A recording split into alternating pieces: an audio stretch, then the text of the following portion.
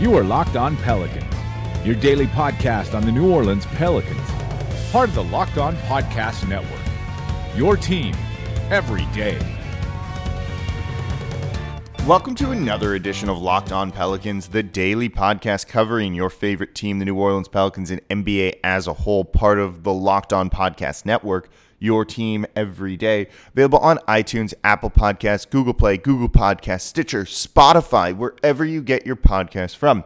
I'm your host, Pelicans Insider Credential member of the media editor over at LockedOnPelicans.com, Jake Madison at NOLA Jake on Twitter. Here with you all on this Thursday, day after the Pelicans suffer a pretty, not rough loss, but close loss, one they definitely wanted to get a win out of to the Detroit Pistons, 98-94 at home, and now the schedule heats up quite a bit, still without Anthony Davis in this one, but we have some good news on that front. There's an injury update. It looks good for the Pelicans. I'll let you guys know what that is. And, of course, it is a game day for the Pelicans as they're traveling to take on the Oklahoma City Thunder. We'll look at that game, talk about one or two other quick things around the league, get you caught up on all you need to know in today's edition of Locked On Pelicans. So the Pelicans held a team to under 100 points and a shade over just 40% shooting and still lost the game 98-94 to the Detroit Pistons. Not great for New Orleans. They went into halftime with a deficit, didn't really do a ton in the third quarter, then kind of lit it up a little bit in the fourth, but it was just too big of a hole to climb out of, and they just didn't have really the finishing power in this one.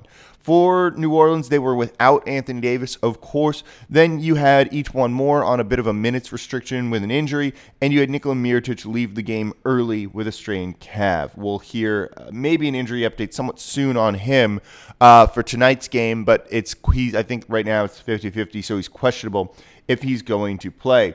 Starters for this game, E'Twaun Moore, just 5 points. He's been largely ineffective for a big stretch of the season now. Julius Randle starting in place of Anthony Davis, 13 points on 14 shots. Very inefficient shooting there. 12 rebounds, though. That was good. Only 3 turnovers as well. You had Jahlil Okafor in almost 31 minutes of action getting the start. 17 points, 10 rebounds. One of the few bright spots for the Pelicans. He got aggressive early, did some work. He's a bit, I wouldn't say his liability on defense, not great. They switched him on to Blake Griffin. Blake, who kind of did whatever he wanted down low inside against the Pelicans, 37 points.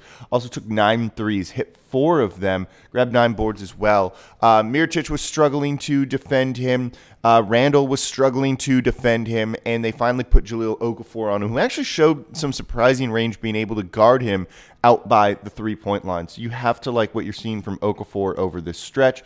Jrue Holiday, 29 points on the night. Aggressive Jrue is what they want to see, but 0 for 2 from deep, only got to the line twice, was 14 of 24. That's good. 7 assists, 5 rebounds, 29 points. Along with no turnovers. Really tough to complain about that, but maybe a couple more free throw trips would have helped this New Orleans team. But that kind of just speaks for the team in general. They made it to the line 9 times on the night. Elfrid Payton, 1 of 7 for 2 points, 5 assists, 3 rebounds. Not too great there. Darius Miller off the bench, hit some threes, 9 points. Mirotic didn't have the best shooting night, 4 of 12 from the field, 3 of 6 from deep. Finished with 11, but he, of course, did leave the game early. Still no status update on him, whether or not he's playing in the game tonight.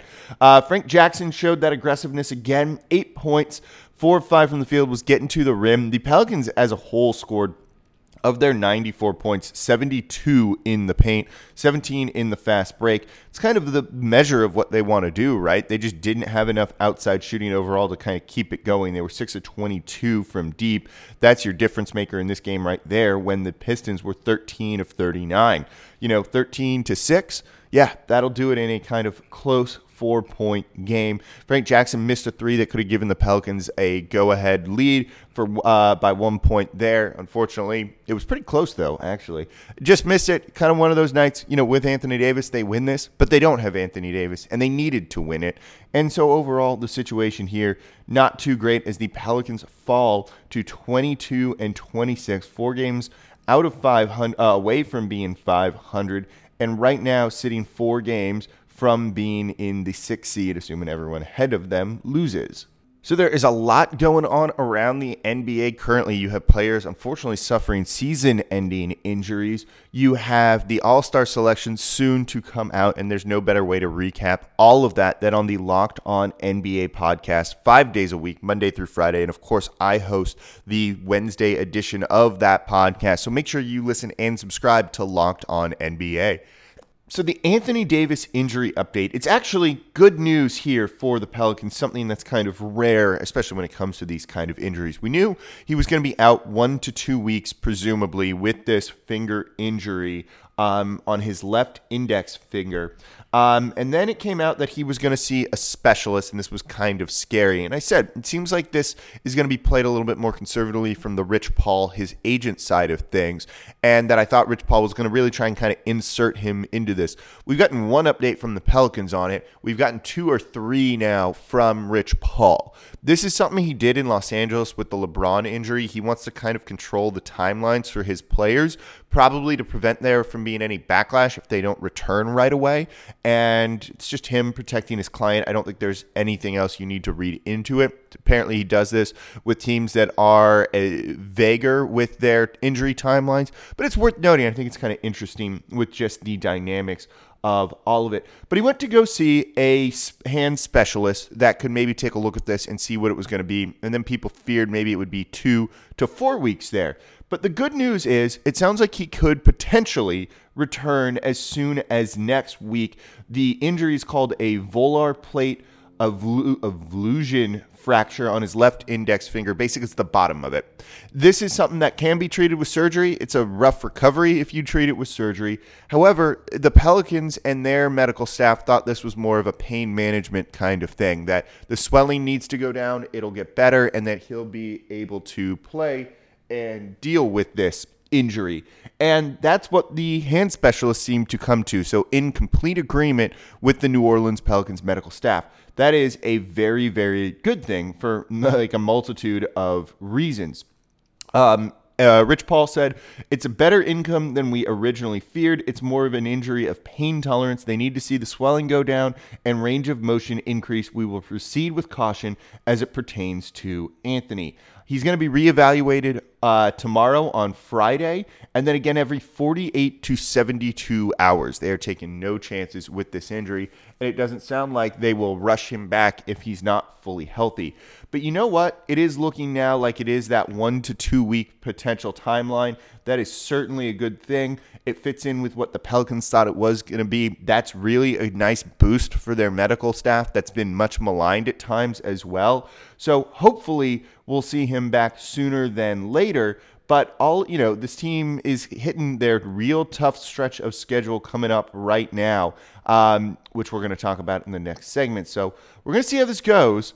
But they need him back sooner rather than later. If he comes back next Friday, maybe that's an okay thing.